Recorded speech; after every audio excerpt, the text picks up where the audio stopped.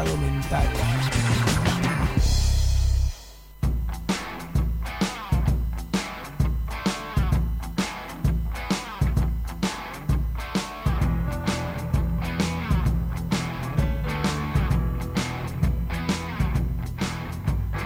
Voy caminando por las calles desiertas, buscando wifi y no hay redes abiertas. Todas las casas lo tienen bloqueado, ya está comenzando y no me lo quiero perder. Sin contraseña, sin contraseña, déjame entrar a tu wifi que yo solo quiero escuchar. Sin contraseña, sabes que podés alegrarme la noche entera. Sigo pateando porque sigo buscando, pero nadie tiene una red de wifi abierta. Todas las casas lo tienen bloqueado, ya está comenzando y créeme, no te lo quieres perder. Sin contraseña, déjame entrar a tu wifi que yo solo quiero escuchar. Sin contraseña, sabes que podés alegrarme la noche entera. Ahí está, la noche entera arranca sin contraseña. Esta noche sin nuestro querido Marco, nuestro enviado especial desde Brasil. Sobre todo para contarnos que hay un clima que no es tan fresco como el de acá, el de Buenos Aires, el de Vicente López. Estamos muy bien igual acá en Limbo, ¿eh? No hay que... Una cosa no quita la otra.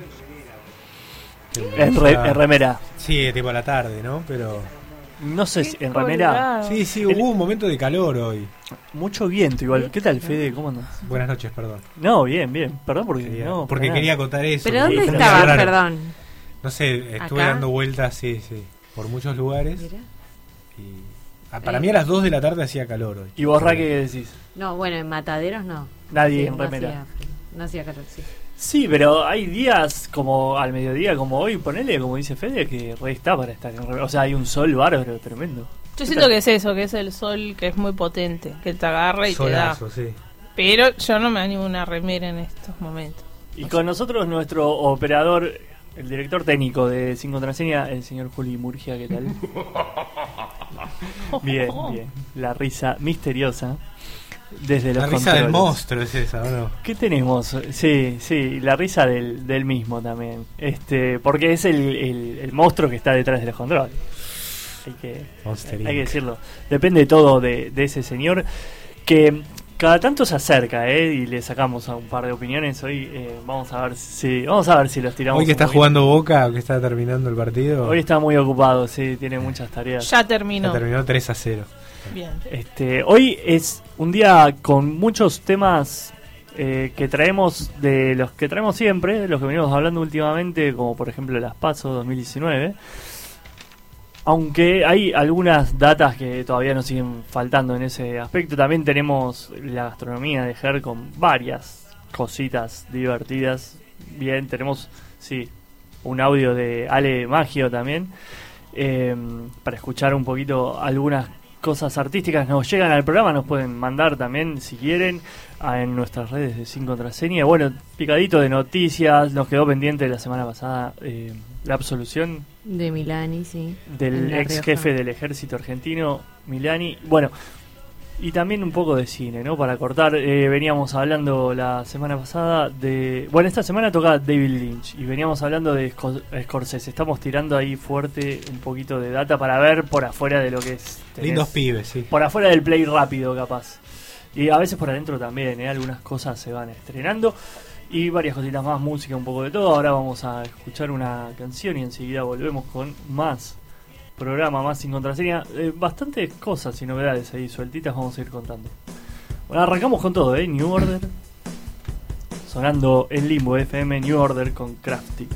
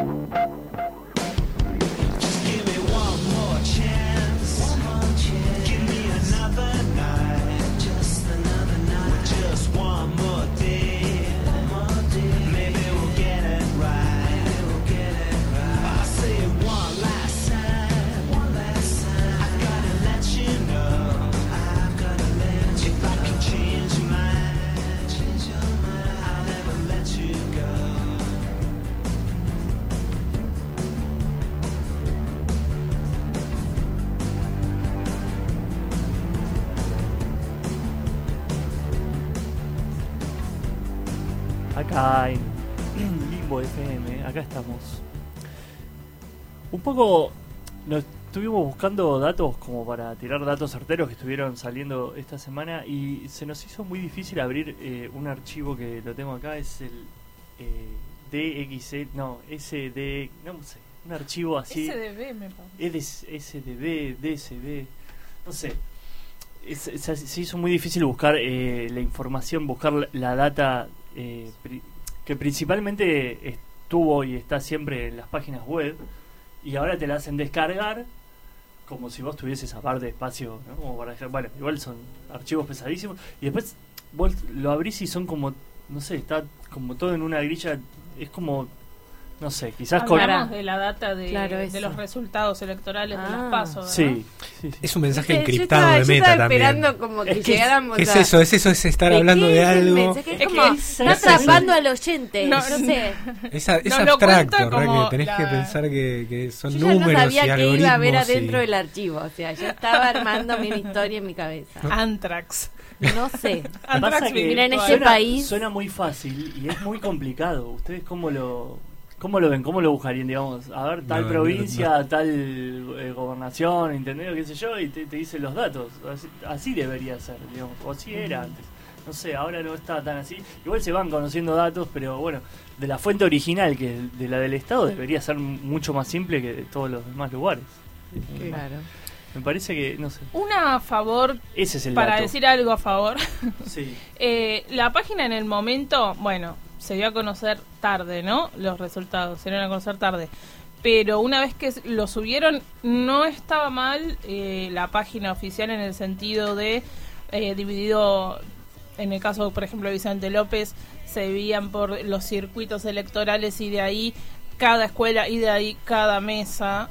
No estaba mal para, al menos eso no estaba mal para encontrar la data. ¿Y está disponible eso ahora?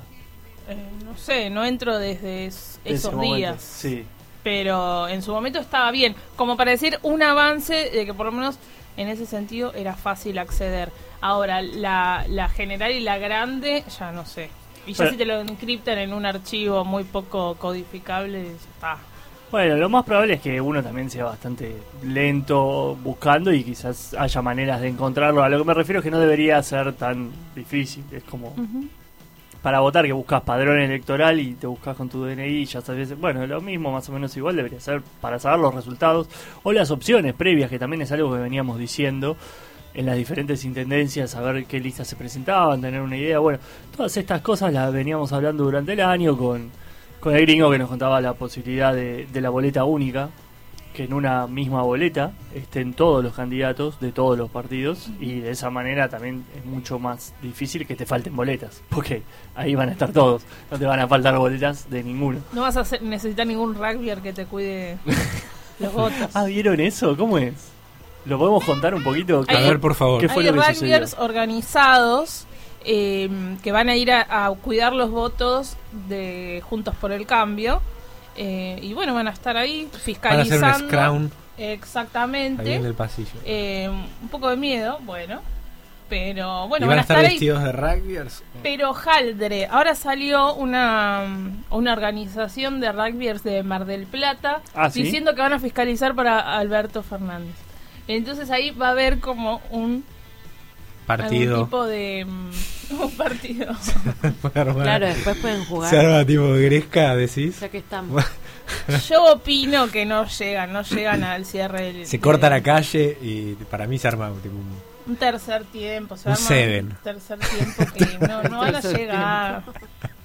No van a llegar a contar Armate un ninguna Seven. boleta esa gente, con todo respeto. Una ¿no? tocata, la balada la haces con un par de boletas Yeah. que sobraron ahí. Bien, yo creo que está bien que el que quiera fiscalizar, me parece una idea maravillosa, no sé, está muy bien. Al mismo tiempo también salió Hijos a decir, bueno, queremos que la Asociación del Rugby Argentino reconozca a todos los desaparecidos, porque el rugby, no sé si lo saben, pero está muy bueno esto que traes a colación, porque el rugby es el deporte con mayor cantidad de deportistas desaparecidos de la Argentina. En la dictadura de 1976 a 1983, de 7 años, los que más desaparecieron del deporte fueron los rugbyers. justamente ahí se pierde quizás por algo es eso también, ¿no? Porque es un deporte muy popular, muy no en los últimos años, claro, y este tipo de expresiones parecen demostrar lo contrario, o no sé, las remeras de, no sé, Kevington o lo que vos quieras. Pero es un deporte con una raigambre muy popular porque es, digamos, el previo al fútbol, o sea, es muy popular el rugby. Es en esos años en los que se pierde un montón de gente, justamente quizás los más solidarios o los más decididos a realizar transformaciones políticos sociales, que fueron los que hoy te faltan para este tipo de cuestiones, justamente para salir a decir que, como estos de marplatenses, ¿no? Que comentabas vos, a decir, bueno, está bien, nosotros también, no todos los rugbyers tienen por qué aparte ser se juegan de un solo partido, en un montón ¿no? de lugares también. Pero bueno, es un dato interesante también. Después otros que quedaron así, también con la vena, digámoslo de esta manera, así como burda. Los gobernadores fueron con boleta corta. ¿Qué es esto de la boleta corta? Volviendo a esto de las boletas que explicaba hace un ratito, bueno, vos entrás ahí a la mesa, tenés todas las boletas, un montón de boletas de todos los partidos, y en varias provincias, en 7 provincias, los gobernadores fueron con una boleta corta por afuera de las 2 principales opciones, que son Juntos y Todos. Bueno, ¿qué hicieron? 5 perdieron de estos, o sea, no quedaron ni primeros ni segundos, inclusive van quedando afuera de las posibilidades de meter senadores o diputados propios, que las provincias siempre tienen ahí unos cuantos puntitos, y son los que después, cuando son las votaciones, como por ejemplo el año pasado fue la del aborto, vos decís, uy, mirá cómo votó Formosa, uy, mirá cómo votó La Pampa, por ejemplo, y esas cosas que se vuelven ya como el fútbol, ¿no? Como una tribuna, todo el mundo expectante a ver quién va a votar. Bueno, eso es divertido, es importante que lo veamos ahora, de cara a octubre, quiénes son más o menos los que podrían llegar a entrar y a no entrar. Y después tenemos también una información puntual de una provincia, pero eso lo vamos a escuchar ahora en un ratito. Les cuento los números de acá, yendo nomás acá al barrio, los concejales que se renuevan. Vamos a empezar por ahí y después vamos a pasar a las provincias. Hay 24 concejales en Vicente López y se renueva la mitad, 12. ¿Quiénes son los que renuevan y cuántos? De los 15 que tiene el PRO, la Alianza Cambiemos, renuevan 7. De los 6 que tiene el Frente para la Victoria, el PJ, renuevan 3, la mitad. Los dos más o menos la mitad. Del Frente Renovador también, de 2 que tiene, renueva 1, y el ARI renueva su única banca. Así está compuesto Vicente López. El ARI sigue existiendo, eso es una novedad. Me costó un Perú encontrar esta información. Está bueno decirlo. Hablando de la semana que nos va a estar contando Ger, de la semana de la comida peruana, me costó un Perú conseguir toda esta información que les estoy contando. Y bueno, por último, ahora después les podemos ir contando más adelante con detalle qué provincias van ganando, van perdiendo, pero una muy particular que tuvo, bueno, pasó, qué sé yo, Córdoba, por ejemplo, Schiaretti, que había ganado y había ganado bien, no le fue muy bien en las PASO, ¿sabías? Como que en las PASO la mayoría quedó por afuera de lo que es Todos y claro, como fueron con boleta propia, salvo casos como muy particulares como Santiago del Estero, Zamora, que le fue bárbaro y de hecho para senadores sacó el 50 y pico %. Bueno, igual Santiago del Estero, perdón, es medio Formosa, ¿no? Como medio feudal, digamos. Se llevaría las 2 bancas para senadores, porque estos son esto es agosto, esto es la previa. Bueno, hay varios datos acá. Río Negro es otro, con Beretilnec, porque el gobierno en este caso se bajó y le jugó a favor del gobernador actual. Y bueno, en Chubut está Mariano Orsini. Vamos a escuchar primero un poco lo que nos cuentan los docentes desde allá y después vamos a ver algunos datos de la provincia de Chubut para contarles esto que está pasando, porque está habiendo un corte por los docentes que no le están pagando. Bueno, vamos a escuchar un segundito lo que nos cuentan. Yo soy Marta. Soy Sonia. Yo soy Leandro Silva. Yo soy Ileana. Soy Analía. Somos docentes de la provincia de Chubut. ¿Sabías que luego del receso invernal no volvimos al aula? ¿Sabes por qué? Nuestra obra social está cortada. No hemos percibido nuestro salario. El incentivo docente brilla por su ausencia. Nuestras escuelas están en estado crítico. Ayúdanos a saltar el cerco mediático. Y compartí este audio con todos los colegas de la escuela pública. Basta de ajuste. Basta de ajuste. Basta de ajuste. Chubut en lucha. Chubut en lucha. Bien, bueno, volvemos ahora sí a lo que era todo este año y todos estos años anteriores, pero sobre todo el 2018-2019 con mucha conflictividad social. Y en Chubut lo que se dio, bueno, los resultados en Chubut, Arcioni no le fue. También son 580.000 habitantes, ¿no? De los cuales el 8% son estatales, 46.000 personas. Y a pesar de haber ganado él en las elecciones, después no le fue tan bien en las PASO. Y vamos a ver por qué. Por esto que nos contaban justamente los docentes. Porque les dejaron de pagar. Por eso están haciendo un corte de ruta en la ruta provincial 7 y la ruta nacional 5. Por eso ayudamos a difundir esto, porque son docentes. O sea, ¿cómo no les vas a pagar a los maestros, no? Además, como decían, el cerco mediático. No se habla en ningún lado de esto, amigo. ¿Cómo puede ser? Pasa que también hay... Yo estoy de acuerdo con eso. Pasa que también hay una cosa que es lo que pasa en todos lados. Es un poco... ¿por qué no les pagan a los docentes? Porque ¿de dónde estaban sacando la plata? ¿De qué se financiaban? El ministro anterior, Luis Tarrío, el ex ministro de Economía de Arcioni, se estaba financiando mediante la toma de deuda, como hizo el ministro que se acaba de ir de la Nación. O sea, lo mismo. Se están yendo y, bueno, están asumiendo ahora los que pueden y vamos a ver qué pueden hacer, pero es una situación de transición en la cual los problemas y los conflictos se destapan de vuelta y vuelven a ser los mismos que teníamos hace un mes atrás antes del paso. Y hay algunos del gabinete anterior que están presos directamente, que estuvieron robando bastante en Chubut. Sí. Y de hecho por eso como que no es solo a los docentes que no le están pagando, sino como a los estatales en general, como que a los estatales, viene así como una cuestión de eso, no, la obra social como que es intermitente, los aportes no saben a dónde van, los jubilados no cobran, como que está medio incendiado el asunto. Y tiene mucha deuda, justamente, claro. La provincia, que es el problema que hay también en la Argentina. Es el tema por el cual, digamos, la mayoría de los gobiernos no les fue bien en estas elecciones. Y es creo que un reflejo puntual, pero bueno, nos llegó el audio de la gente ahí de Chubut, estamos ahí para compartirlo. El dato, bueno, para cerrar con los números de la provincia de Chubut, el Frente de Todos sacó 46%, Juntos por el Cambio 22,6%, y Chubut al frente 11%, sacó el gobernador actual. Ese es el partido del gobernador actual que había ganado las elecciones. Claro. Bajó un 11%.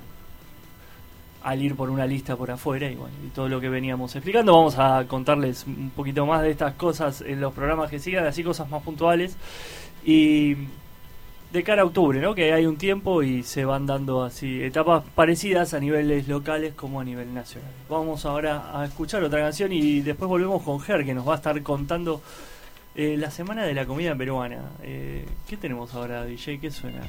Ahora tenemos a Wyclef Jean con Baby. Adelante. Right now we're gonna slow the whole dance floor down, take it back to the old school. Let's go. Baby, let me holler at you. You know there's no greater love than a woman who loves a man and a man who loves a woman. Oh yeah, I wanna love you. And I ain't talking trash neither. Hey, this is something that I can feel deep in my soul. Oh, we're gonna listen to some Marvin. We're gonna listen to some Isaac. We're gonna listen to some Teddy. In the grass. Ooh, once I got you in the mood, I wanna introduce myself to you. We're gonna listen to Smokey. We're gonna listen to Stevens. We're gonna listen to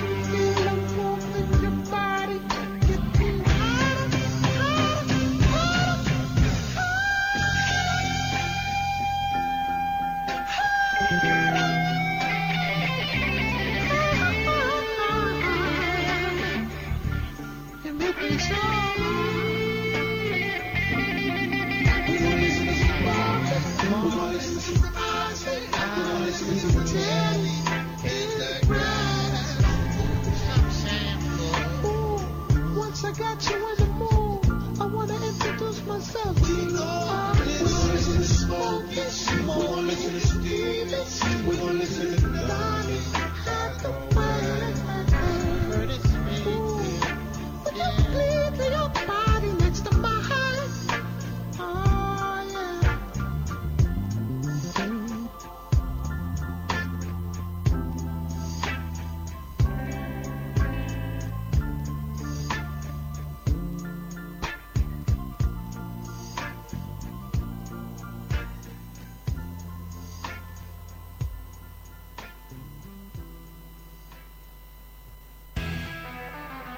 Vacaciones en la ciudad. Viajá sin salir de tu casa.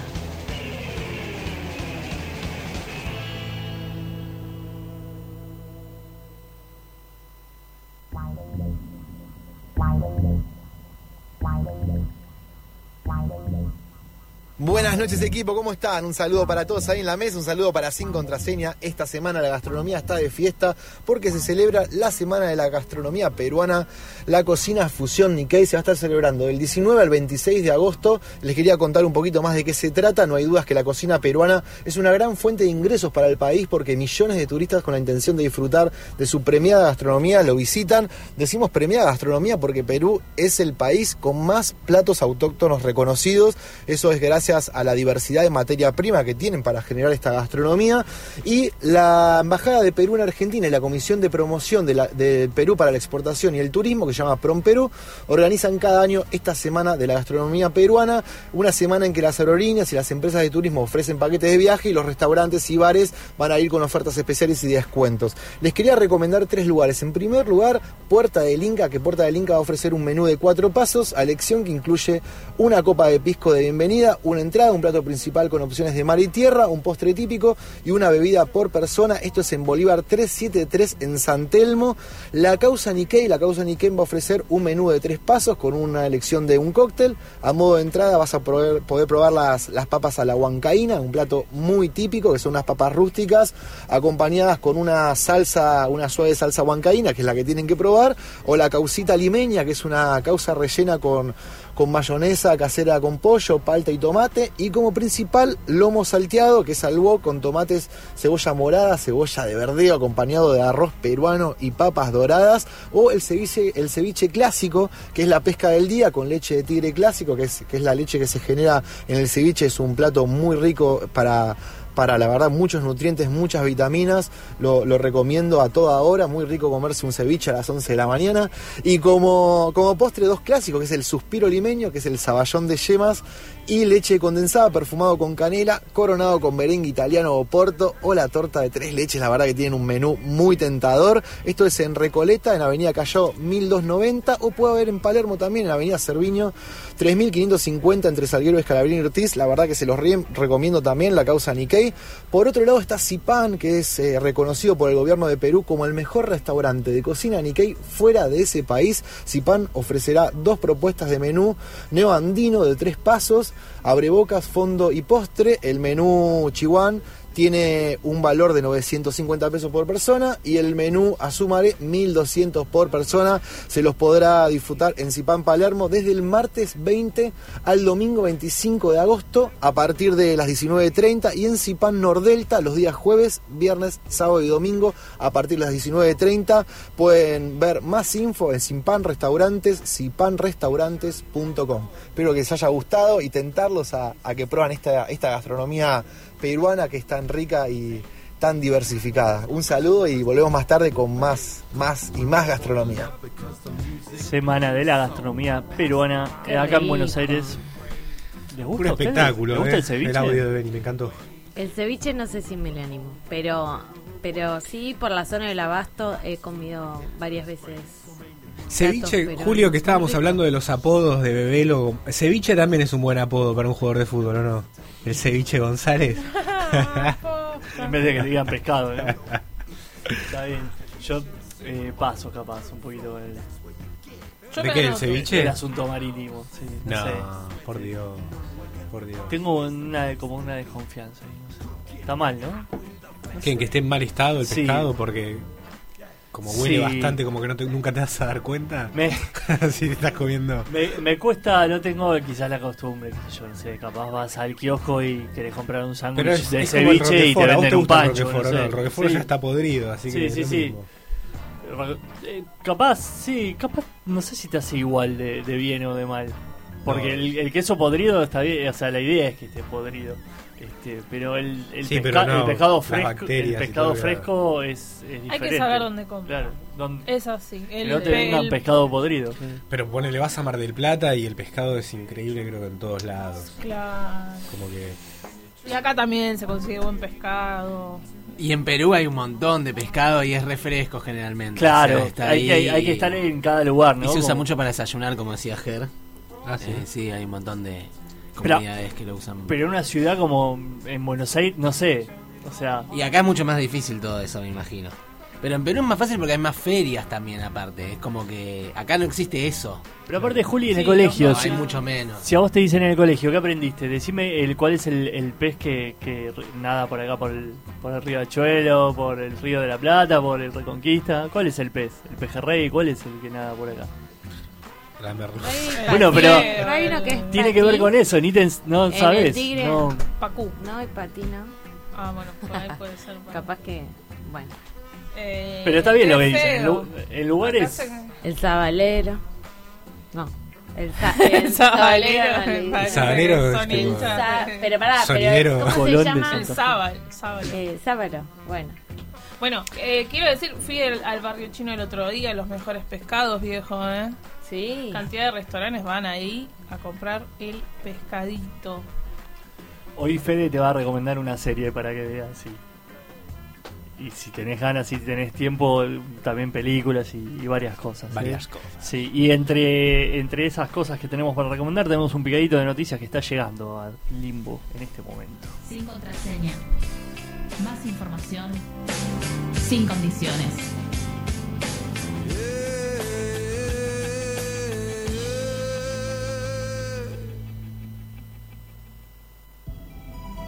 En un mundo de gusanos capitalistas hay que tener coraje para ser mariposa.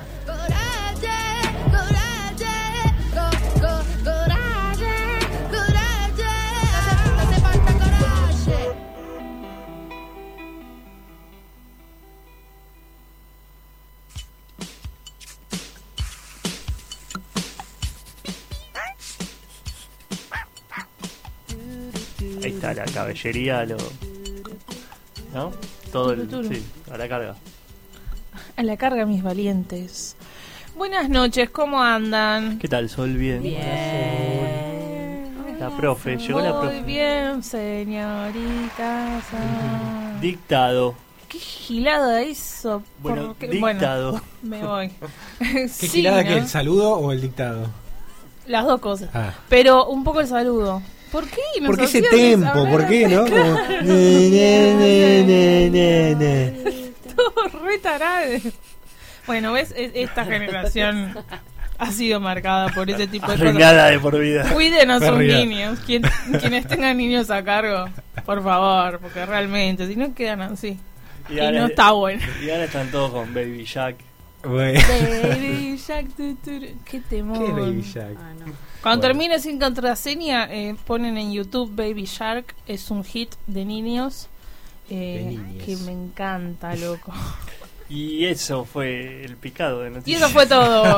Hasta la próxima. No, bueno, hoy otra vez les traigo un buen picadillo de noticias.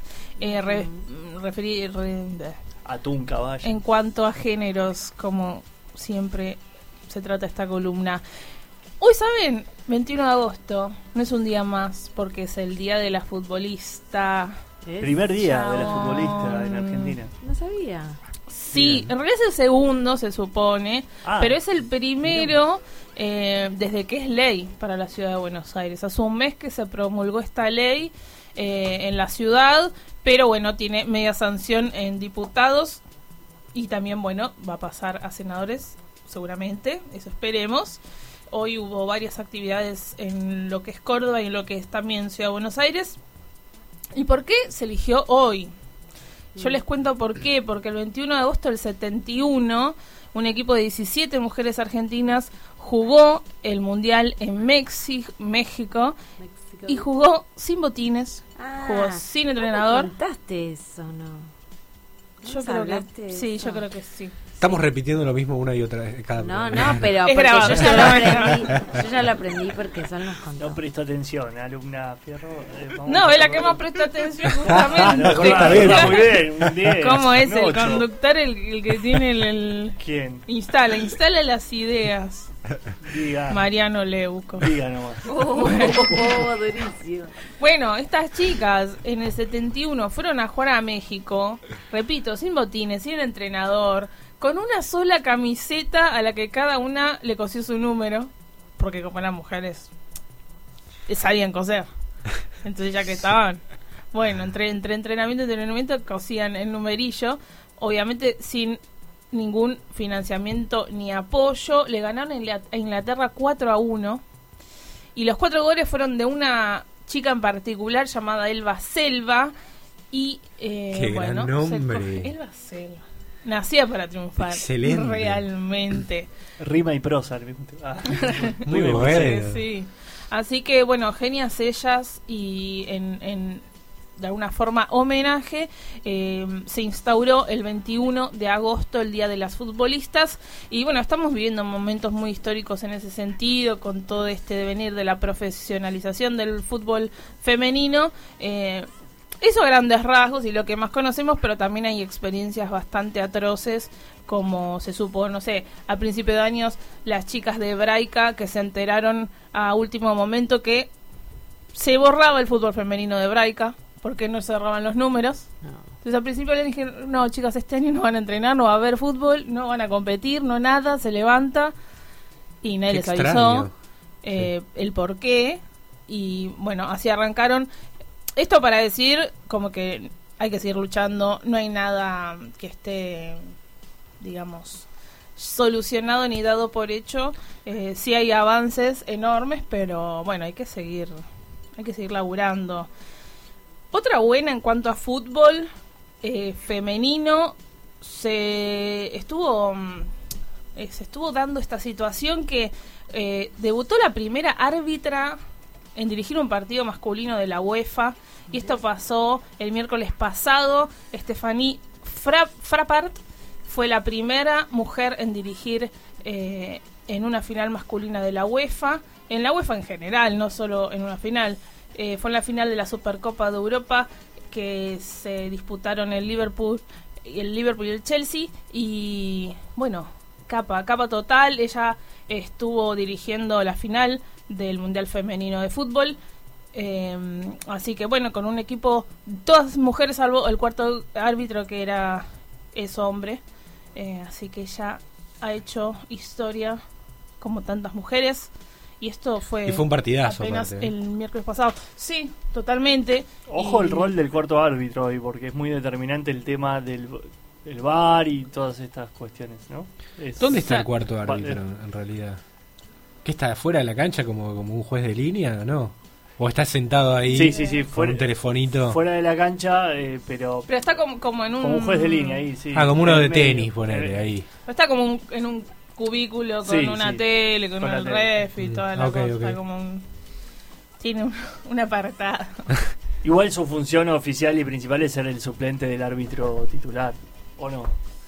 Con el VAR perdió un poco de importancia. Porque ya tiene otra gente también. Claro, ponele en el cabezazo de Zidane a Materazzi, muy recordado en la final del Mundial. Sí. Lo vio el cuarto árbitro de Elizondo, eran argentinos en esa final del Mundial. Y lo vio el cuarto árbitro, que en un momento se discutía si no lo había visto en una tele, porque eso no se podía. Bueno, ahora ya está. O sea, el VAR cuarto árbitro está para eso, ya empieza a ser una figura cada vez más decorativa. Claro, ahí está. Bueno, vale la aclaración. Vaya el saludo al cuarto árbitro. Otra cosa que estuvo pasando en nuestro bello país esta vez fue el fin de pasado se dio el encuentro trinacional de defensoras ambientales. una buena nueva organización que se están juntando una vez por año y son mujeres de distintas organizaciones de Argentina, Bolivia y Paraguay. Se juntan para compartir experiencias y potenciar distintas estrategias en cuanto a la defensa del ambiente y el derecho al buen vivir. Esto fue en San Lorenzo, Salta, y bueno, allí estuvieron, trataron además de estos temas, desarrollo de recursos, sostenibilidad y un montón de cositas, así que está para tenerlas, para seguirlas a estas mujeres defensoras del ambiente, del medio ambiente.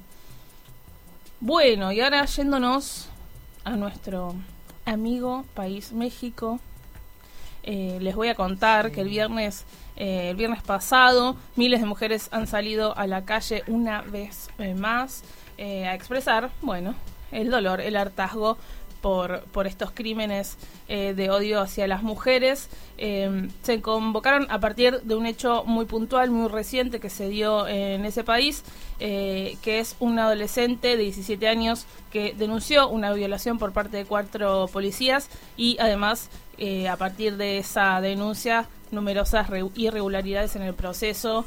Por ejemplo, como un detalle, ¿no?, que la Procuraduría de Justicia de la Ciudad de México filtró los datos personales de la víctima, cosa que suele pasar, ¿no?, en los sistemas judiciales, no solo de México, sino acá también pasa. Son cosas que pasan. A lo Vidal, ¿no? A lo Vidal, sí, totalmente. A lo Bullrich. Así que la denunciante y sus familias quedaron totalmente expuestas y bajo esa presión. El video ese es tremendo, el de Vidal, ¿no? ¿De eso están hablando? Sí, parecido, digamos, a exponer a la víctima, sí, claro, sí, por sí. sobre lo que estén viviendo. Sí. Así que bueno, bajo esa presión, la familia y la víctima retiraron la denuncia, pero por suerte se hizo de público conocimiento gracias a la lucha de las mujeres y se manifestaron el 12 de agosto. De ahí salió una cuestión, así que quedó como para el anecdotario, que algunas chicas le tiraron brillantina o glitter, como le decimos acá, rosa al jefe de seguridad pública de la ciudad, y ahí todos muy ofendidos por los brillitos, como siempre, pero nadie ofendido porque 4 policías violaron a una piba. Tremendo. El nivel, la doble o sea, vara. Cambia el país, pero siguen pasando las mismas cosas. Totalmente. La gente se indigna por el monumento pintado y el glitter. Es ahí, pero sí, el ser humano sigue siendo, es lo que hay que marcar. El ser humano. No, pero es lo que hay que marcar, es la diferencia que hay que marcar ahí, justamente. Y ahí se movieron todo México.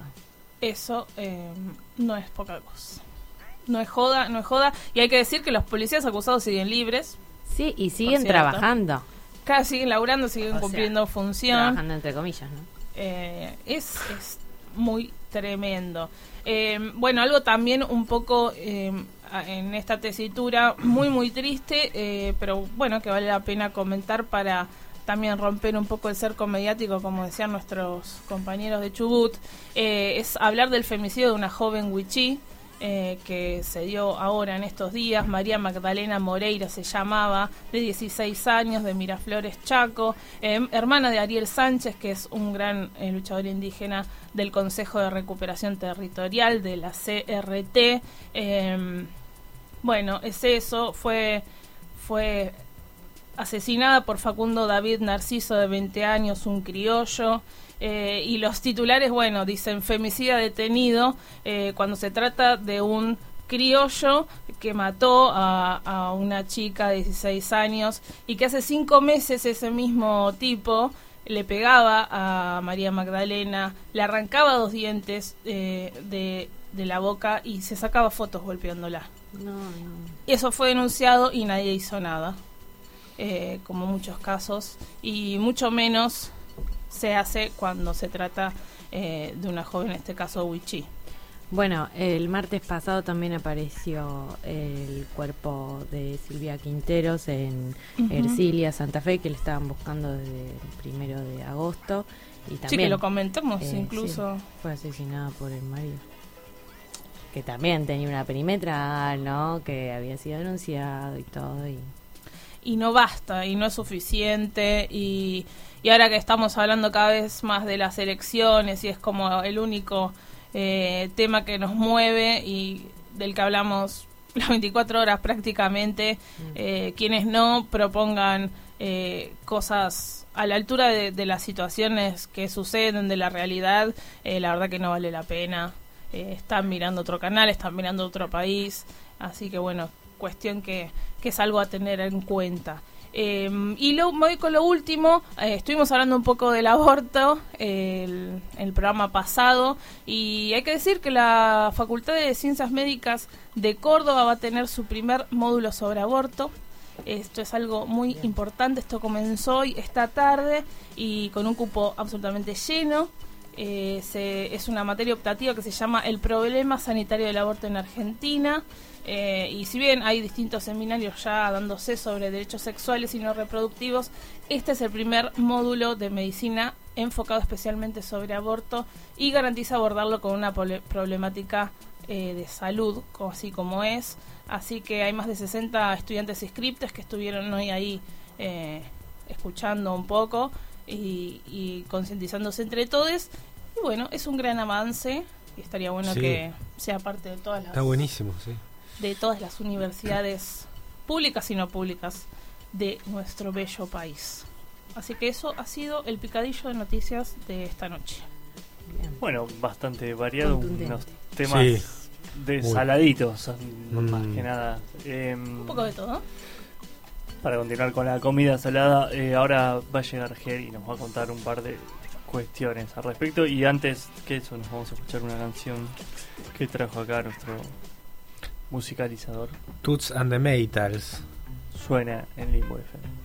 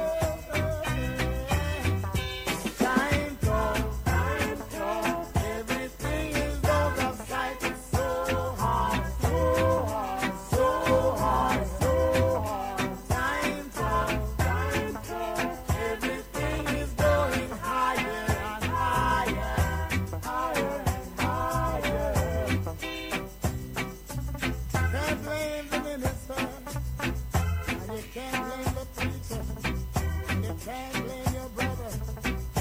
Cannot blame your sister. Can't blame your friend. Cause today is the judgment day. That's why everyone has to pray. Let me tell you, time comes, time comes. Everything is out of sight. It's so hard, so hard, so hard, so hard. Time comes, time comes. Everything is going higher and higher, higher and higher, higher and higher, higher and higher, higher and higher, higher and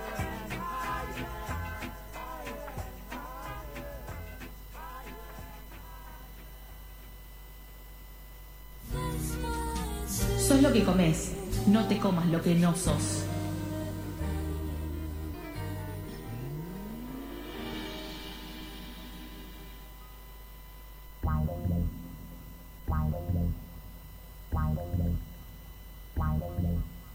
Se nos pasó un poco la fecha, pero el 20 de agosto se celebró el Día Mundial de la Papa Frita y por suerte en nuestro país todavía hay restaurantes que esta semana van a mantener sus menúes. La papa frita conquistó los corazones de todo el mundo y como sucede con todos los éxitos se discute su origen. Los belgas dicen que es una creación suya y los franceses aseguran que nació en su tierra. Les quería presentar algunos lugares para que prueben estos menúes, algunos naturales, otros con toppings exóticos y otras opciones sin tac de Burger Company. Obviamente es uno de los primeros que quiero recomendar porque la papa frita para mí es la mejor amiga de la hamburguesa. Por eso en esta hamburguesería ponen mucho empeño en esta guarnición. Ofrecen las crinkle fries que tienen de particular que son más gruesas y crujientes. Vienen solas con cheddar y bacon, también con huevo. Y además para el delivery ofrecen unas especiales de McCain que son especiales y son, ellos nos cuentan que no usan naturales y usan McCain porque están hechas para no perder el crocantor y ni perder el calor para el delivery, para que lleguen a tu casa en las mismas condiciones que salieron de la freidora, que eso es algo muy difícil de lograr. Y al mismo tiempo estas papas no tienen tac, así que se los recomiendo por lo menos para ver la página web que es de burgerco.com.ar. Por otro lado, growlers siempre vienen a nuestras conversaciones porque las fritas también es un dúo imbatible con la cerveza. Por eso en este bar de birras las patatas se destacan por sobre otros lugares. Las ofrecen con cheddar, con bacon, con verdeo, guacamole, huevos a la plancha, provolone, el currywurst, que es una con una salchicha alemana, ketchup y curry, y tiene una versión también para celíacos. Esto es en Avenida Santa Fe 1430 o en Doblas 857 o en Gurruchaga 1450 en Palermo. También tienen Bierhof, que es el reconocido patio cervecero de Palermo que acaba de inaugurar local en el mercado de San Telmo, que no solo se destaca por su cerveza, sino que también por sus platos de recetas latinas adaptados al paladar argentino. Esto es en San Telmo, en Estados Unidos 458. También está Fire, que es un restaurante de cocina moderna israelí que ofrece también opciones al paso, como sus papas fritas especiales con Rasenhanut, que es una mezcla de hierbas y especias que le dan un sabor único. Se sirven solas o como el acompañante ideal de carnes y sándwiches. Esto es en Cerviño 4417. Y el último para cerrar, Peñón del Águila, que tiene 15 bares cerveceros en todo el país. Ofrecen unas papas fritas que ya tienen fieles seguidores, que son las famosas papas Peñón, con salchicha parrillera, queso provolone gratinado, huevos a la plancha, queso parmesano, pimienta negra y cebollita. No faltan las clásicas con cheddar y con pepinillo. Y tienen unas con salsa de quesos, pollo grillado, romero y hongos macerados en Schwarzbier y gratinadas con queso provolone. Ay, Peñón del Águila, se los recomiendo para por lo menos ver la página web y ver todos los locales que tienen, que son 15 bares y cuál es el más cercano a tu casa. Espero que les haya gustado y volvemos un poco más tarde para contarles un poco de qué se trata o resumirles de dónde viene la cocina Nikkei que estuvimos hablando anteriormente. Ahora sí, un saludo, hasta dentro de un ratito. Pero qué bien esto del Día de la Papa Frita. Estamos en lo importante siempre, porque nos interesa muy emotivo que la información más importante llegue, trascienda. Y igual termina hablando de Peñón del Águila, que es una cervecería, y ya como que me voy para otro lado, no puedo, tengo que frenar ahí y tengo que volver y pensar en que estamos hablando de la papa frita, porque es muy importante también esto de Por ejemplo, esto que decían las maquín para una cosa o no, para llevar, Las para que te llegue a tu rústicas. casa caliente, digamos, es como que hay que explicar para qué son. Las rústicas es para otro comer tipo en de el momento. papa. Claro. ¿Dónde hacen papas fritas ricas? ¿Quién hace papas fritas ricas? ¿Dónde? Yo le voy a mandar... ¿Tienen un lugar para recomendar? No exactamente un lugar yo, pero vaya mi saludo a mi abuelo Salvador, que debe estar en el cielo de los abuelos, que me hacía las mejores papas fritas. ¿Posta? Con ¿Sí? 2 variables. Una, Con cebolla casca. finamente, digamos, láminas de cebolla pero muy finitas que se doraban a un nivel tipo casi ¿Qué? negro. Pero tiraba todo a la todo sartén. a la sartén y te quedaba una cebollita medio caramelizada, pero al nivel frito. Y con las papas a todo lo que da. Una locura. Y lo mismo con huevo. Entonces te queda como un huevito revuelto con la papita. Tipo un revuelto gramajo era. Claro, eso. era como un revuelto gramajo, pero hecho así al toque, todo junto. No, una cosa... Una colla de sabores de locos. la infancia. Qué bien, Sol, ¿te enseñó la receta? ¿Quedó en algún lado esa receta? Sí, pasó a mi madre, pasó a mi tía, a mí. Todos tenemos eso. Importante porque, bueno, hoy tenemos empanadas muy ricas hechas acá por nuestra querida Raquel. Oh, sí. Se pone, ya quisieran se pone estar colorada. comiendo estas empanadas. Pero podrías traer papas fritas. Pero sí. No, pasa que la para papa mí frita en el acto. hay que ir, claro. Podemos comprar una freidora para tener acá. Lo que pasa es que, claro, la papa frita cuando está fría es como... No, las traes en el cono. Como que no da. Las traes en el La cono. freidora de Homero en el auto. No hace frío, es una especulación eso. Bueno, y... Es una sensación el frío. Y con esas papas fritas creo que nos retiramos, me parece llenos, bárbaros. Y vamos a escuchar otra canción y volvemos en un rato. Este señor... ¿Quién? Iba a decir guitarrista, pero por decir cualquier cosa. ¿Qué es pianista? Otis Redding? ¿Qué es cantante? Es cantante, pero Ante todo es esto es cantante. un remix que nada que ver, pero lo amamos a Otis. ¿Sí? A ver. Sí. Otis, remixado.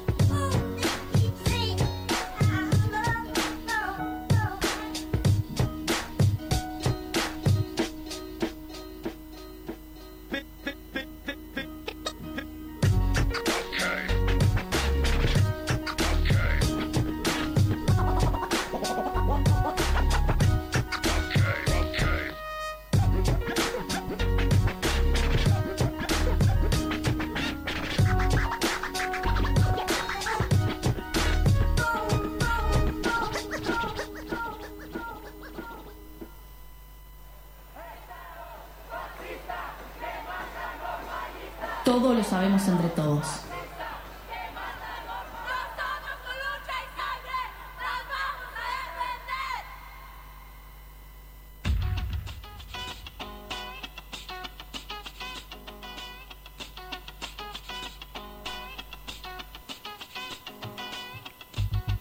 Al ritmo que venimos este programa, nos quedan algunas cositas para comentarles, pero creo que estamos llegando al punto culmine, a lo que todos queríamos escuchar, que es la voz de Raque acá. Bueno, para. Bien. Qué chabón. Bueno, acá estoy. Sí, la semana pasada no pude venir. Estaba muy Walking Dead, chiques. Pero bueno, les quería hablar de algo que para mí es importante, grave, importante, que es la absolución de César Milani, que, como decíamos antes, es el ex jefe del ejército argentino, que fue durante el 2013 hasta el 2015, en el segundo gobierno de Cristina Fernández de Kirchner, que fue polémico en su momento cuando asumió el cargo. Eve de Bonafini le hizo una entrevista, lo abrazó, lo tomó como un militar, no sé, peronista y amigo del pueblo, pero este hombre venía con acusaciones graves en su haber, y por las cuales está siendo juzgado en distintos lugares. En este caso lo absolvieron el viernes, antes de las PASO, el 8.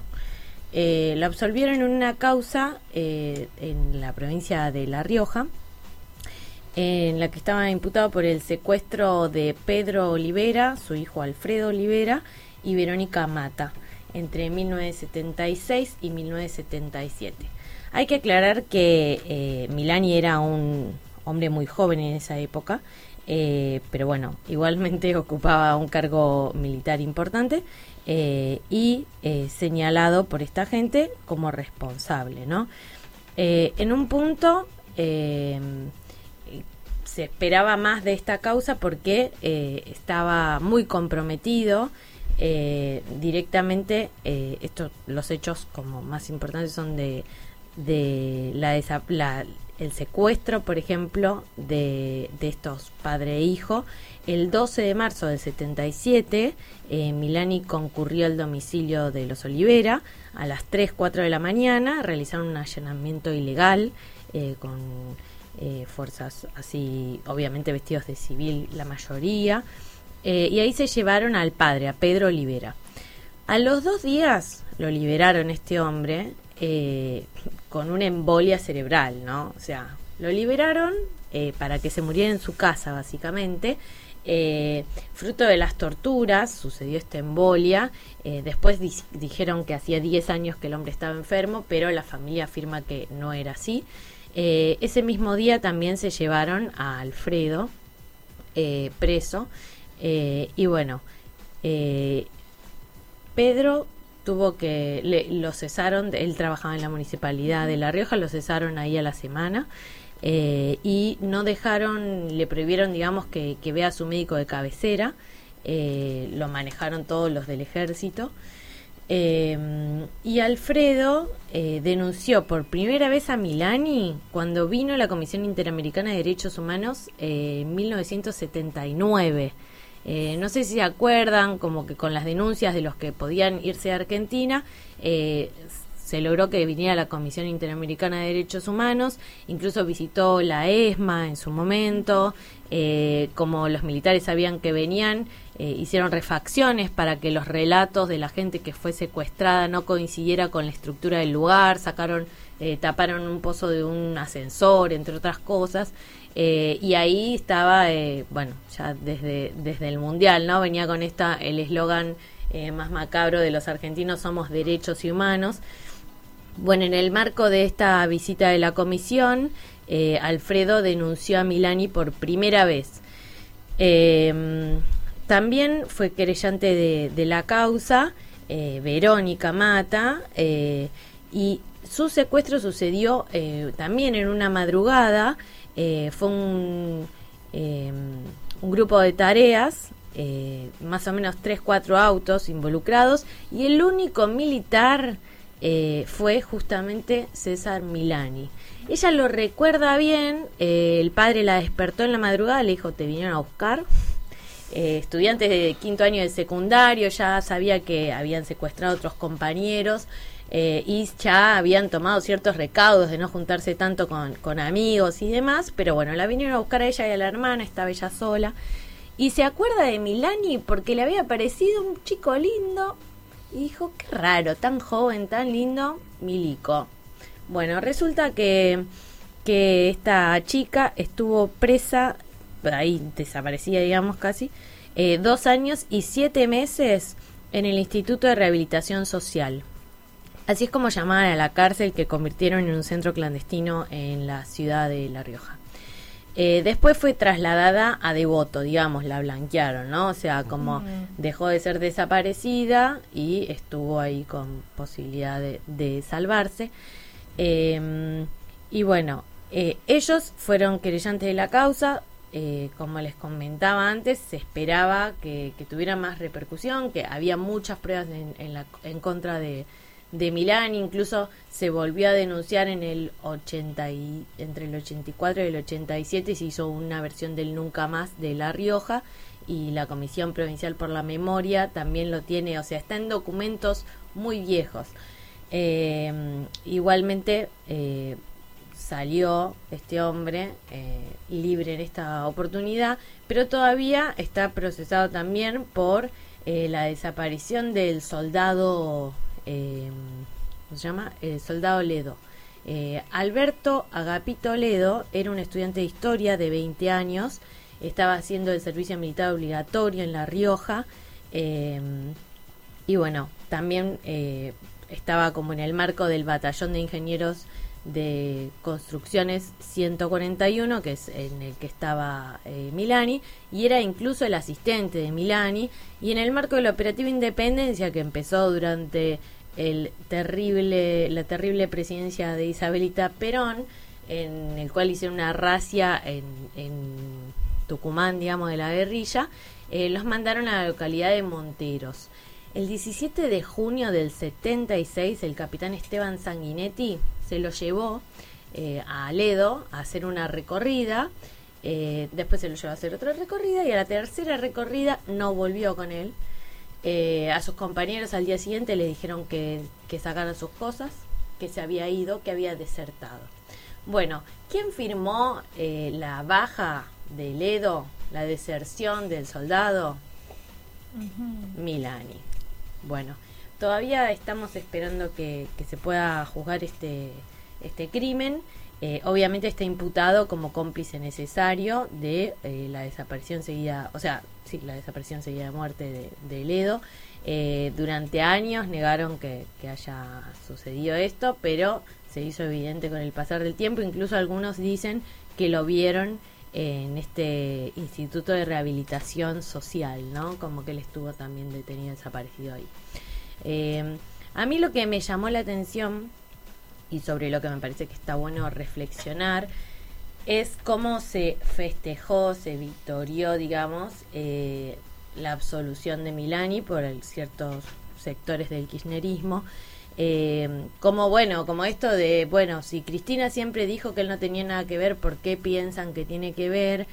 Si Eve lo defendió, y también como a mí me preocupaba esta lectura de no, fue Clarín y Macri no pudieron contra Milani, cuando está bueno saber que las acusaciones vienen desde el 79 y que hay gente que realmente estuvo en contacto con él en ese contexto y tiene pruebas en su contra, y por eso lo denuncia, ¿no? Como que está bueno saber cuáles cosas tienen que ver con estrategias del poder para fragmentar un grupo político y demás, y cuáles tienen un origen distinto, más arraigado en el tiempo, y que hay compañeros que realmente están sus testimonios todavía, algunos siguen vivos para poder contar los horrores de la dictadura, y está bueno que si defendemos los derechos humanos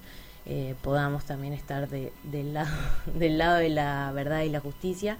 Y bueno, en este caso yo considero, habiendo leído también como más los testimonios, que Milani debería ser candidato solo a la cárcel, como varios, como comentábamos de Felipe Solá hace un tiempo, que por Costequi Santillán, ahora parece que puede llegar a volver a ser ministro de Agricultura, chiques. También está bueno estar atentos a eso, porque la última vez que hizo eso entró Monsanto, y bueno, acá estamos, sobreviviendo. Eso es todo por hoy. Bueno, muy bien, Raquel. Y está bien esta aclaración que haces, porque es verdad que esto tiene tintes o connotaciones políticas. No sé si por encima o por detrás o por delante, pero que tienen fuerza y se utilizan para una cosa o para otra, y lo mismo sucede con tantos otros temas. Acá tratamos de ir quizás más a la causa, más en profundidad, y para darle desde ese lado, desde ese lugar, una mirada al asunto. Está bueno también ir hablando de estas cosas, ¿no? Ir viendo. Son cosas que quizás no se charlan en profundidad y es simplemente esto sí o esto no. Bueno, hay matices, hay cosas que ver, y bueno, me parece que aporta muchísimo. Sí, más en el sentido de que apenas salió el fallo, como que hay ciertos medios independientes, sobre todo, que salieron a repudiarlo, u organismos de derechos humanos, y hubo mucha crítica a ese repudio en nombre de banderas políticas. Entonces, como decir, bueno, tengamos cuidado y no defendamos solo por defender, seamos críticos y nada, tampoco la cosa ciega de porque lo dice Meta yo le voy a creer, o porque lo dice Cristina, o porque lo dice el Che Guevara o Marx, nadie.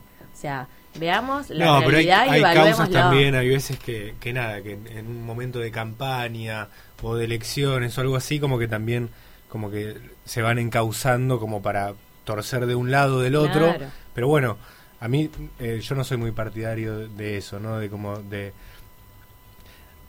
que la justicia como que suele actuar a veces en esos momentos. Me da por las pelotas también, o sea, como que... Bueno, y también justamente los medios de comunicación se hacen eco de estas cosas en ciertos momentos y en otros no le dan pelota. Claro. Por eso, obvio que si Milani no hubiera sido jefe del ejército del gobierno kirchnerista, ni a Clarín ni a La Nación le hubiera importado hablar mal de él, eso también obviamente está ellos bueno. están con los milicos. Eso también está bueno Por decir, eso. justamente no salen a decir que los rugbyers fueron los más desaparecidos dentro de los deportistas. Cuando un rugbyer dice voy a cuidar las urnas de no sé quién, no importa, digo, no salen a aclarar todas estas cosas, no salieron con el 2x1 en su momento. Más vale. Entonces está bien, me parece bárbaro, y estos temas que quedan ahí medio en el medio, como que tienen mucha gente a favor y mucha gente en contra, pero como que tienen varias puntas para encararlos, me parece. Por eso, yo lo que digo es que no porque Clarín saque la nota deja de ser verdad, como que también hilemos un poco fino, y no porque en página 12 no diga nada, entonces no existió. Vayamos más allá de los medios grandes y podamos investigar, leer, ir viendo, pero y tener nosotros bueno que no te marquen la agenda opiniones, tampoco tal también, cual. O sea, es eso. Y por otro lado, quería comentar que esto abre un poco la perspicacia y la situación propensa como para lo que viene ahora Sin Contraseña. Porque David Lynch justamente es un director que se mete bastante con las cuestiones. Vamos a poner ahí puntos suspensivos. ¿Qué y después cuestiones serán? ¿Qué cuestiones? Con las cuestiones. Hola, soy Bárbara de Puente Saavedra, y con respecto al día de la papa frita tengo mi sugerido de Vicente López. Hace poquito, muy bien, en la estación Florida del Mitre, enfrente de la Escuela 3, sobre Avenida San Martín, casi Remedios de Escalada de San Martín, ahí al toque de la estación abrieron unos chicos con un puestito para pasar, agarrar cono de papas fritas y seguir caminando. Ahora no me acuerdo el nombre, pero está enfrente de la Escuela 3, al costado de la estación Florida del Mitre, sobre Avenida San Martín. Buenos precios, buenas papas, las hacen muy bien, no están aceitosas, la verdad, algo distinto, diferente. Y ahora en invierno está re bueno comerse un cono de papas fritas mientras esperás el tren. ¡Qué buen dato! Bueno, un saludo para todos de Sin Contraseña. Gracias, Bárbara Total, que estuvo acá hace poco tiempo con nosotros. Y qué bueno el cono de papas fritas, qué bien, qué buena imagen. Qué buena imagen. Ya eso aparte, las probé y son muy ricas. Y al lado de la estación para llevar o para subir. Sí. Pasé como 3 veces estos últimos días, por ahí no la vi. O sea, vas caminando por San Martín yendo como para el río, Cruzás la vía y está la parada del, no sé, del 130, del 161. Ahí en la parada del bondi. Y ahí hay como varios bolichitos, uno al lado de otro, que no sé, uno es una casa de ropa, otro es tipo, no sé. Está tipo una juguetería. Claro, pero está el puesto de diarios y son tipo 30 metros. Exacto. Según me han dicho, tiene el método de cocción de estas papas fritas es el belga, que es como una doble cocción, que la primera es hervida y la segunda es frita, entonces así te queda crocantito y por afuera y adentro. Es un dato para horno también eso, me parece que las servís y después las metés ahí como para que ahí hay un cruja. Uy, qué ganas de... Qué bien, ahí al paso, a mano, para pedir ahí un cono y seguir. ¿Y seguir con qué? ¿Con quién seguimos? Con Lee Scratch Perry, ahí está, para el bajón. Unas papas fritas para el bajón. Con Lee Perry y Keith Richards.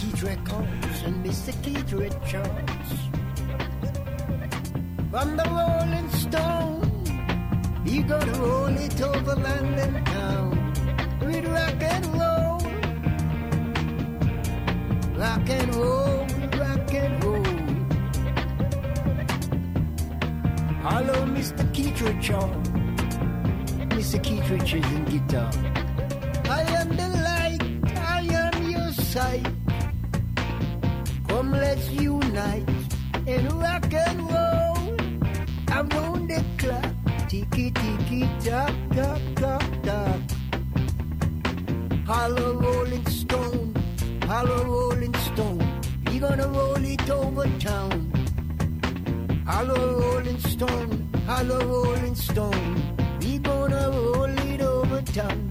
Mr. Keith Richards.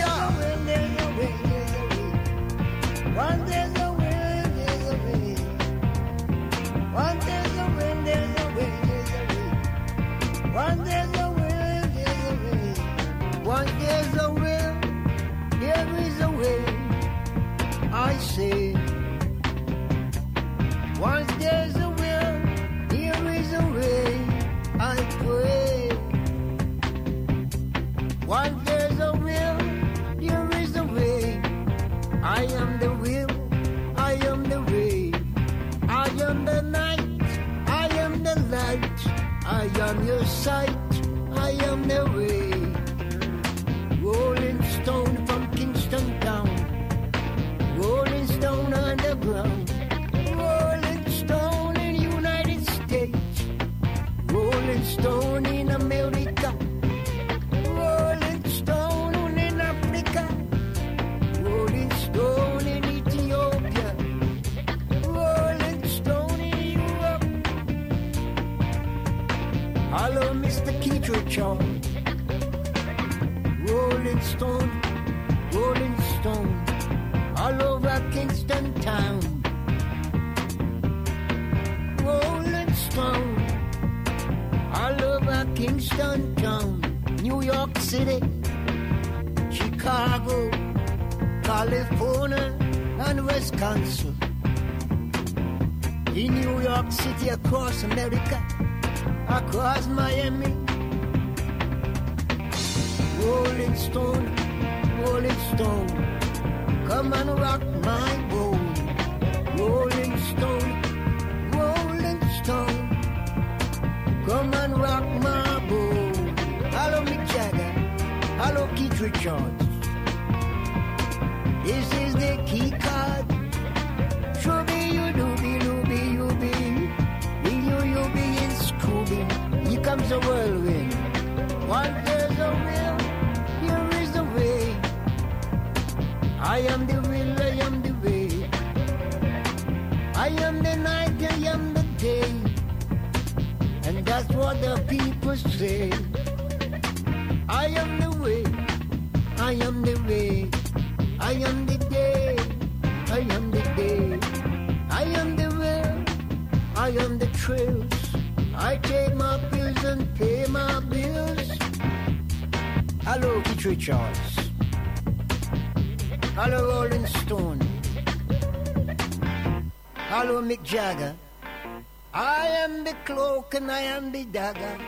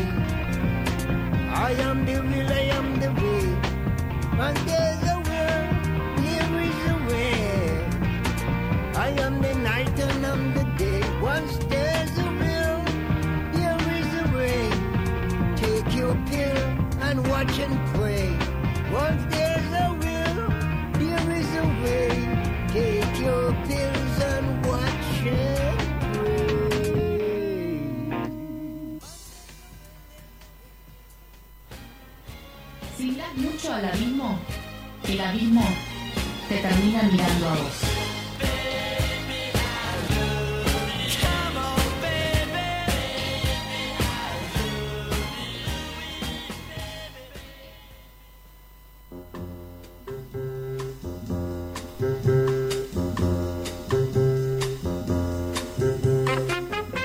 Es simple, la partimos al medio y... ¿La empanada? Y de última somos dos los culpables. Sí, la empanada y partimos al medio del programa ahora, o lo terminamos acá nomás, porque nos vamos a ver unas películas, unas series. Qué bien que estuvo, Fede. Permitime arrancar yo. Por favor. Bueno, disculpame que empiece tu columna. Me encanta, me encanta. El más mejor. Sí, quería cortar un poco por lo sano. Cortar por lo sano. No, quería cortar porque... Siempre hablábamos de pelis, de series, de qué sé yo, y me puse a ver de las que hablaste la semana pasada, de Scorsese. Qué bien, qué animal. Sí. Qué animal. Igual ya lo sabíamos, ya hablamos bastante, pero sí. Qué bien. No, me quedé pensando porque dijiste cortar por Lozano y había un programa de Verónica Lozano. Sí, sí, pero sí. hay un programa que se llama Aceite de Oliva, no sé si lo vieron. Ay, no. Con Laura Oliva. No. ¡Laura Oliva! Ese programa que es tipo un... Son las cosas buenas de la vida. Gracioso, No, es excelente ¿Sigue porque... siendo gracioso? Sí, muy. Qué bien. Va, no sé, yo la vi, no sé, programas repetidos o algo así en YouTube y es muy, muy graciosa. Es muy bueno el programa. Oh, lo voy a ver. Qué bien que estuviste. Fede, sí, hoy... porque me hiciste acordar con ese. Pero bueno, el de cortar por Lozano no lo vi. Sí, atento a... Tiré ahí como al pasar y la casó al toque.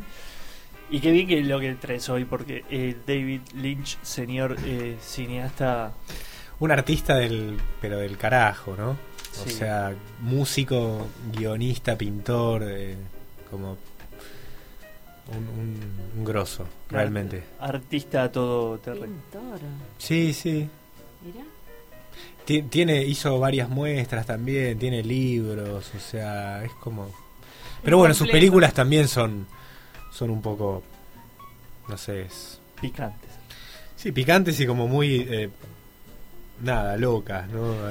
Limadas. Hay un punto, ahora vos nos vas a contar bien, pero hay un punto importante como que empieza a definirlo, o por lo menos a mí me llega así de esta manera. Es un director de cine estadounidense que vive en Hollywood y que nada que ver con las películas, es como que hace una cosa que...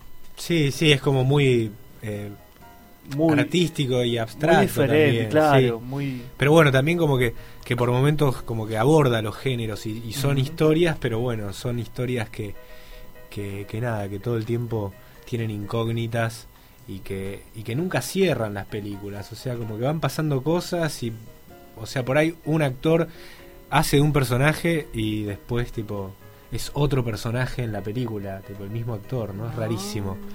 Y sigue haciendo, porque estaban hablando de que volvían con una serie. Bueno, ¿no? eso era lo que hablando un poquito, revisando lo que había hecho y que vos siempre me preguntabas qué se puede ver, en dónde y qué sé yo. Bueno, hace un tiempo Netflix, en el 2017, sacó la tercera temporada de Twin Peaks. Ah, mira. Que la producieron ellos. ¿Y cómo es? O sea, mucho tiempo después, ¿no? O sea, claro, porque... las primeras dos temporadas son del 90 y del 91, ¿no? Eso. Que yo me acuerdo que la daban en Canal 9... Que sí, que hablaban del asesinato de esta chica Laura Palmer, que era como en un pueblito de Estados Unidos, y bueno, y es como cada capítulo es el detective que es de Kyle MacLachlan, 5.000 habitantes, claro, y es el flaco como investigando el asesinato, pero nada, como que son todos personajes así como no sé, súper cargados y como muy definidos y con muchísima personalidad. Y está el detective que está todo el tiempo hablándole a un grabador, y que para mí eso es como lo mejor de la serie, ¿no? Como que el chabón está todo el tiempo haciendo el reporte y va a un restaurante y después se pone a hablar del menú, de lo que acaba de comer, porque dice que tienen una torta de manzana increíble, y a su vez está hablando de la escena del crimen o de algún cabo. Es muy fan del café y de las tortas de manzana. Sí. ¿Vos la viste, Twin Peaks? Sí. ¿Qué te gustó o no? Está muy recomendable, está muy bien hecha. Y creo que están las 3 temporadas. Me parece que, bueno, tiene unos momentos oscuros o medios que cavaban. Sí. te pueden no gustar tanto, pero todo el resto de la serie, como estas cosas que comentás, que la hacen más la ligereza, le dan como el contrapunto ideal como para que la pueda ver cualquier persona igual. Sí, que se disfruta aparte de todos lados, porque es como del misterio o de ver algo como súper deforme o desde la fotografía o desde el arte o la música, que también es increíble, que labura con un compositor que se llama Angelo Badalamenti, que hizo varias películas con él y que nada, como no me sale ahora otro músico que siempre labura haciendo soundtracks y nada, como que tiene mucha identidad también, ¿no? Y la música es un toque desgarradora, ¿no? La canción con la que abre la serie. Sí, es como bastante sombrío todo, claro, ¿no? Porque todo se basa desde el primer capítulo en la búsqueda de esta chica. Después hay una película también que se llama de Twin Peaks, que era como una especie de epílogo de la serie, que se llama Twin Peaks, El fuego camina conmigo, sí. Que es no me acuerdo bien de qué año es, pero puede ser que esté Kiefer Sutherland en esa película o me estoy equivocando, no sé. Puede Ahora ser. lo voy a ver, ahora nos vamos a fijar. Habría que ver, pero ¿Y bueno, está buena esa? yo la fui a ver a un cine así como muy tipo centro cultural, con esas sillas de plástico tipo de pileta y como que cono de papa frita. Claro, era más o menos así, ¿no? Fue hace mucho tiempo y la verdad que la disfruté porque para mí es como, y no tiene buena crítica la película, pero nada, es eso, disfrutar de lo que estás viendo y es como una experiencia medio sensorial. ¿Y la tercera temporada vos te gustó? Yo no la vi todavía porque bueno. Porque no la hacen. ¿O sí? Sí, la hace él, pero bueno, igual parece que es buenísima, que es muy zarpada, pero bueno, es algo bueno, sí, hay que verla. Hay que verla, es fuerte capaz y de 90, 91, después de tanto tiempo ponerse en esa misma situación y que no te defraude, que no te spoileen también, varias cosas. Que siga, ¿no? Como la estética, la onda. Sí, pero siendo Lynch, como que la onda y toda la identidad siempre, todas sus películas o todo el arte que hace es como está como conectado, ¿no?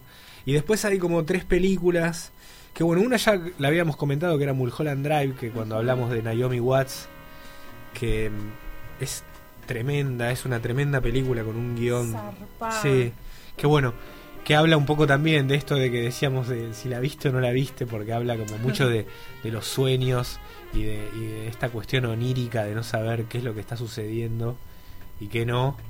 Y nada, a mí me hizo acordar un poco cuando, no sé, Emanuel Jorvilera hablaba de Spinetta, porque lo conocían bastante, que Spinetta decía algo como que las canciones eran como una especie de árbol que se iba como ramificando, ¿no? Como que viste que no tienen como una estructura así como muy definida las canciones, tan como que van cambiando todo el tiempo, y me parece que el cine de Lynch es un poco así también, ¿no? Como que va sucediendo y de repente ni te acordás cómo empezó o qué sé yo, y te llevó a un lugar y completamente extraño, ¿no? Sí, Mulholland Drive, por ejemplo, ¿no? Bueno, claro, Mulholland Drive. ¿Cómo podemos saber el argumento de Mulholland Drive? O spoilea todo. Sí, no, hay que una chica, no sé ni contarlo. Es difícil de contar, o sea, pero básicamente hay una chica que va a Hollywood a ser actriz. Y se topa con otra chica que tiene una historia como un poco más difícil. Bueno, se enamora y claro, sí. Pero la película es súper, pasan un millón de cosas extrañísimas y bueno, que también para mí está en la misma sintonía con Carretera Perdida. Sí, ¿la viste esa? Bueno, viste que también es una película también más de noche, claro. Sí, y más de terror, me parece. Sí. Pero con música de Marilyn Manson y también de Badalamenti, sí, como y un personaje que es como un enano que pone unas caras bastante aterrador. Bueno, el enano de Twin Peaks también tiene unos momentos que habla para atrás. Sí, no, pero este como que es claro, es bastante perturbadora la película, sí. Y después hay una que se llama Una historia sencilla, que es del mismo año que Mulholland Drive, que esta es nada que ver con una película de Lynch, pero que es de Lynch, que es la historia de un viejo que como que va de no sé, como de una provincia a otra en una cortadora de pasto de esos, tipo un tractorcito, a encontrarse con el hermano que se estaba muriendo y qué sé yo, y estaban peleados. Y arranca con lo que entonces tiene claro, ahí, es un road trip, pero súper lineal, que es eso, como va de acá, de un punto a otro, y se llama así Una historia sencilla, y la película es la del viejo, tipo, en todo el paisaje y como la gente que va conociendo en el camino y la comida que se prepara y nada, y todo eso, que es un viaje en sí mismo. Así que nada, tiene 1 millón de películas, pero bueno, quería traer la serie, la de Twin Peaks, que se puede ver en Netflix. Después Mulholland Drive, Carretera Perdida y Una historia sencilla. Muy bien, Fede. Altas pelis. Y en Mulholland Drive hay un detalle que es en un momento hacen esto de sonido, no hay banda, qué sé yo, como que hablan de cómo era el cine o el teatro antes, con una banda de sonido tocando en vivo. Esa escena es una locura, y es tipo teatro también, es como que vos estás ahí, estás en la sala esa, es como rarísimo. Y creo que aporta mucho esto de las bandas de sonido y la música en las películas, lo importante que es lo que suena cuando estás viendo una película. Para confirmar lo que decía hace un ratito, Kiefer Sutherland aparece en la película de 24. Twin Peaks. Sí, 24 ahí, actor. Grosso, Kiefer. Actor grande de Estados Unidos. Bueno, qué bien David Lynch. Gracias, Fede. De nada, amigo. Esto nos queda acá. Y bueno, ahora vamos a tener que ver la 3ª temporada de Los Picos Gemelos. Mientras tanto nos quedamos con Matt, acá, tranca, en limbo. Matt Pond, Holiday Road.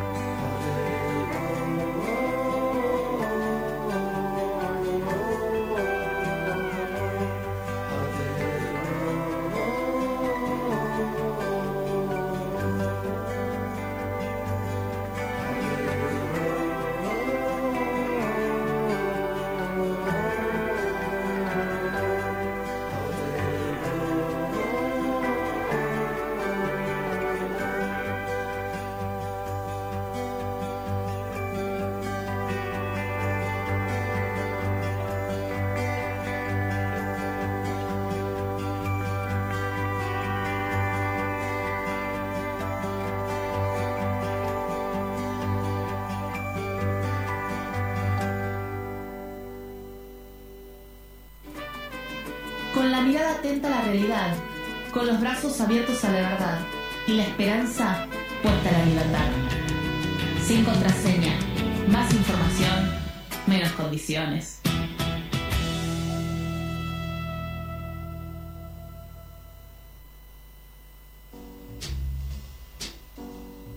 No quiero ser un amargo, pero sé que ninguno de nosotros es el centro del universo y puede que la respuesta sea más inesperada de lo que creemos, nos desoriente.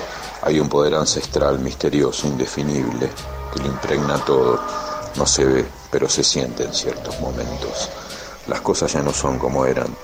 Creamos nuestra propia realidad. Tal vez el destino sea una fantasía. Aceptar eso no es fácil. Y no hay marcha atrás. Sé que entendés de lo que hablo. La vida es una red de sucesos. Hay momentos particulares que nos definen. Tal vez no se siente en el instante, pero se ve más adelante. Cada acción crea una cadena de reacciones. Acciones crean consecuencias. Y enredado por el tiempo, el futuro determinado por el pasado definido por el presente. Y visto a través de nuestra propia lente. Las ideas son el don más peligroso que conocemos, se adhieren a nuestra piel, a nuestra conciencia colectiva, y un día emergen para hacernos sentir su poder, cambiándolo todo, y ya nada será igual. Convertir tu curiosidad en un arma.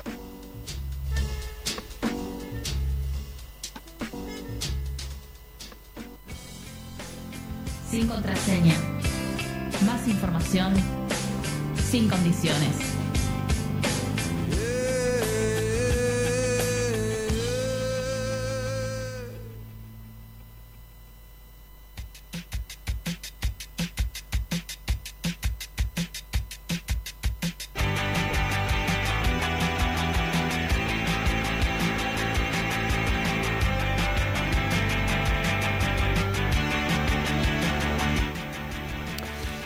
Puede que sea difícil de explicar, pero Sol nos lo va a explicar.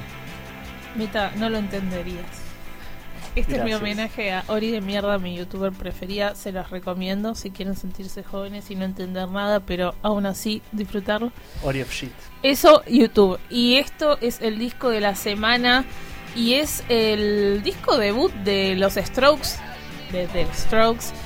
Esta banda que el otro día, leyendo Twitter, como el 70% de las horas y los minutos de mi vida, una persona dijo: che, me parece que no estamos valorando lo suficiente a los Strokes, que llegaron en un momento en que no pasaba prácticamente nada en cuanto al rock, al menos mainstream, ¿no?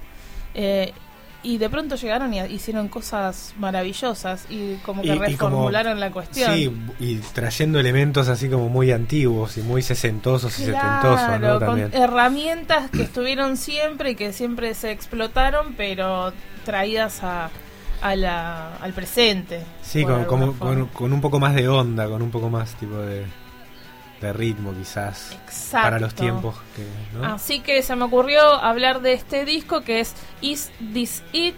Como decía, es el álbum debut de los Strokes. Se grabó en Nueva York, la mayoría son de ahí. Hay uno con raíces argentinas, así que cada tanto sé que anda por acá. Les mandamos un saludo si nos está escuchando. ¿De qué año el disco? Del 2001. Se editó el 30 de julio del 2001. Se editó primero en Australia, antes que en cualquier otro lugar del mundo, y después en Estados Unidos y así en todo el mundo. Pero primero en Australia. Qué detalle. Rarísimo. Lo produjo Gordon Raphael, que es un gran productor musical. El de Radiohead, un montón de cosas, incluso ha producido cosas acá en el país. Ha estado acá muchas veces también. Bueno, me da ganas como de revalorizar esta banda, que en un punto está muy cerca, está muy cerquita en nuestra vida. Y tienen muchos discos muy buenos. Hoy estábamos escuchando un tema que estaba sonando acá en Limbo, que era increíble. Pero bueno, de los últimos discos, me parece. Son una bomba. Banda, y ellos también en sus facetas solistas hacen cosas muy copadas. Albert Hammond Jr., alto capo. Bueno, banco totalmente a esta banda. Y bueno, les recomiendo este disco, Is This It, y todos los que hicieron los Strokes, que ya no existen más, pero han hecho mucho bien. No. Ay, ¿me la vendiste también? Yo no sabía. Sorry, chicos, yo ya no los acabo de conocer y han muerto. ¿En qué momento sucedió? Fue una ráfaga. Pero no. Está bien, desde el 2001. Los que. Creo que es el 2000. Bueno, no, si te digo te miento. Deben tener tipo 8 discos, me parece. O algo así. Tienen bastante, muchos simples también. No, es una bomba. Y es eso, como. Qué bien le han hecho. Qué bocanada de aire fresco le han traído a esto que le llamamos rock, que un poco se murió, pero bueno, ahí sigue un poco. Así que bueno, vamos a escuchar el tema que elegí para que escuchemos juntos, como siempre decimos. Es el tema 2 del disco y se llama The Modern Age. La era moderna de Strokes.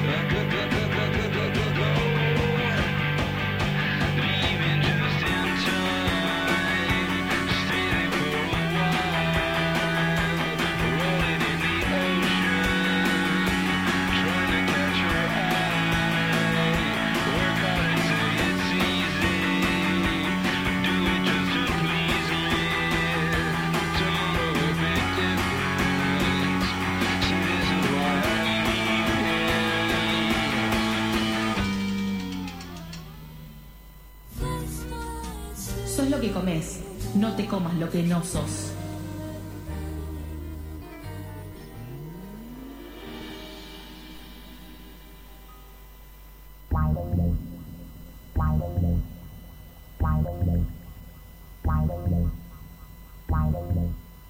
Como les prometí, quería contarles un poco de dónde viene el término de Nikkei, en la gastronomía Nikkei.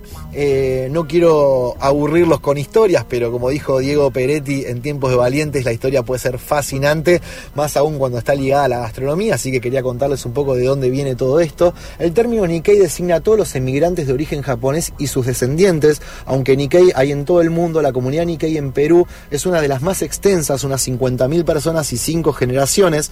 Así como Nikkei son todos los japoneses establecidos en otro país, también podría haberlo sido cualquier cocina que fusionase las costumbres gastronómicas del Nikkei con las propias de la nueva cultura, pero es en el Perú donde se dio la más perfecta e importante comunión entre la gastronomía que los emigrantes japoneses llevaron consigo y la culinaria de su país de acogida. Si bien es cierto que no fue oficialmente reconocida como tal hasta la década de 1980, a partir de ese momento adquirió mucho prestigio a nivel internacional, hasta que la cocina Nikkei ya se entiende como sinónimo de la cocina peruana japonesa. Y en 1899 es cuando empieza todo, porque los primeros japoneses llegaban a la costa de Perú como mano de obra para las haciendas de algodón y azúcar, a partir de un acuerdo tratado entre ambas naciones. La alimentación japonesa distaba mucho de la peruana y bueno, gracias a Dios y gracias a que Perú es una nación rica en arroz, vegetales y pescado, facilitó mucho el proceso de adaptación y el mestizaje entre ambas gastronomías, y en la necesidad de adaptar los sabores locales a su gusto llegó esta cocina Nikkei tan rica y con tanta variedad. Así que esta es la historia de la cocina Nikkei. A partir de acá es donde viene este término Nikkei. Y bueno, ahora sí, un saludo y hasta la semana que viene.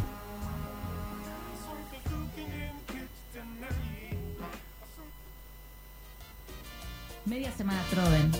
Ahora a relajar, que llega la agenda. Y yo me dedico al alcohol.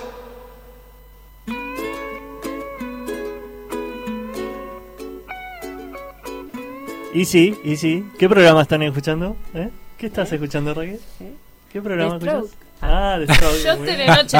Les quiero contar a toda la comunidad Agenda. que no están muertos los Strokes, viven. Vamos, eso es para darnos buenas noticias. Y van a Para vos, y van a estar tocando este sábado. Vamos. En Guardia Vieja.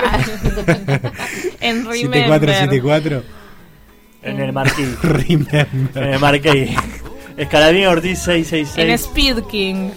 Así que vamos todos ahí. No, bueno. Antes de que se hunda el bote, vamos al viernes. ¿Qué tenemos? Agenda, ¿qué hay? En agenda, viernes, yo los invito a ver a 2 minutos festejando los Bien. 25 años del disco Valentina Alsina, del que hablamos hace muy poquito, y van a estar en Uniclub en Guardia Vieja 3360 a partir de las 8 de la noche. De 8 a 8 y 2 minutos. Entonces, Eso. un evento cortito. De 8 a 8 y 2. Y viste cómo es el punk. Así, muy bien. Entonces tenemos para el viernes también a las 20-30 horas, cerquita de ahí, o sea, de 8 a 8 y 2 ves a 2 minutos, y después te vas a Costa Rica 4901 a ver a Hija de Tigre, nuestras amigas de Hija de Tigre, que van a estar tocando con Basual a las 20-30 horas. Basual. Sí, a las 20 horas en Rabia Bar. Gracias. Muy bien. Bien. Cuando salís de ahí a las 21:30, Al toque. ahí tú Sí, te chicos, vas qué a gira. Plan 1660. Ahí a la vuelta. A la vuelta. Ahí en Palermo, y vas a ver El Surco, crónica de una revolución anunciada. Chicos, es una bomba. En el Teatro Popular La Otra Cosa, estallás de risa. Es como un futuro distópico, pero cómo van relacionándose de distintas maneras, mucha militancia, mucha cosa, pero muy, muy bizarro y muy lindo. Y metiste, entonces. Y después de ahí te vas. Sí. Tenés una más porque. A comer un cono de papas. Claro. Y... Tenés una más porque tenías, ¿dónde era? Almagro, Palermo, y después de ahí te tomás algo rápido para ir a Viajera, Libertador 2882, acá en Victoria, acá en la zona en la norte. 22 horas va a estar tocando, porque festejan el cumpleaños del baterista, el señor Alejo Clemente, los chicos que suenan ahora. A ver, dale acá, Juli, los chicos de Juan y los Jardines. Este viernes, 22 horas en Viajera. Piola. Y de ahí festejamos el cumpleaños de Meta, ¿o no? Esa. No sé. Yo digo, en alguna de estas giras hay que celebrarlo. Hay que caerle a Meta. El que ponga más papas fritas. Ahí estaremos. Yo tengo sábado. Sábado. Yo tengo el domingo algo. Perfecto. Entonces, invito yo sábado 17 horas en la Quinta Trabuco, acá muy cerquita. Para que no sepa, es en Velo 3050 en Florida Vicente López. Se inaugura la exhibición itinerante Antonio Berni, Ramona y otras mujeres de Antonio Berni, nuestro gran pintor, grabador y muralista argentino. Es un viaje de ida a ver a Berni. Siempre hay posibilidad, siempre, digamos, hay muestras fijas en un montón de museos acá, pero esta vez va a estar en nuestro partido. Es una bomba visitarlo y revisitarlo al capo de Antonio Berni. Y bueno, esto se inaugura la muestra el sábado a las 17 horas, pero se va a poder visitar de martes a sábado de 9 a 18 y domingos de 14 a 18 del 24 de agosto al 6 de octubre. Excelente. A Berni, ¿qué nos quedó? Y nos quedó para el domingo el Mamut, una nueva edición de, para cerrar el antidomingo, de poesía, chori y cumbia en San Fernando. Y bueno, escriban ahí por inbox que se les da la dirección, pero es un planazo también ese. Bien. Muy bien. Poesía, chori y cumbia. Qué grande el Mamut. ¿No fueron nunca ustedes, o sí? No, es realmente... ¿Vos sí, es realmente... ¿Recomendás? Sí. Hasta ahora con las películas las venís pegando. Así. DJ Luciérnaga estuvo pasando música también hace tiempo. La rompió. Y suena que un domingo. Sí, de una, aparte es un buen plan. Más pronto que temprano, sí. Bueno, ¿qué tuvimos hoy? Nos vamos yendo de acá. Y bueno, tuvimos gastronomía peruana, el día de la papa frita, picadito de noticias, absolución de Milani en La Rioja, David Lynch y The Strokes con This Is It. Y un poquito de elecciones y de todo lo demás también. Un poco de todo ahí. Esto fue Sin Contraseña. Sigamos así conectados.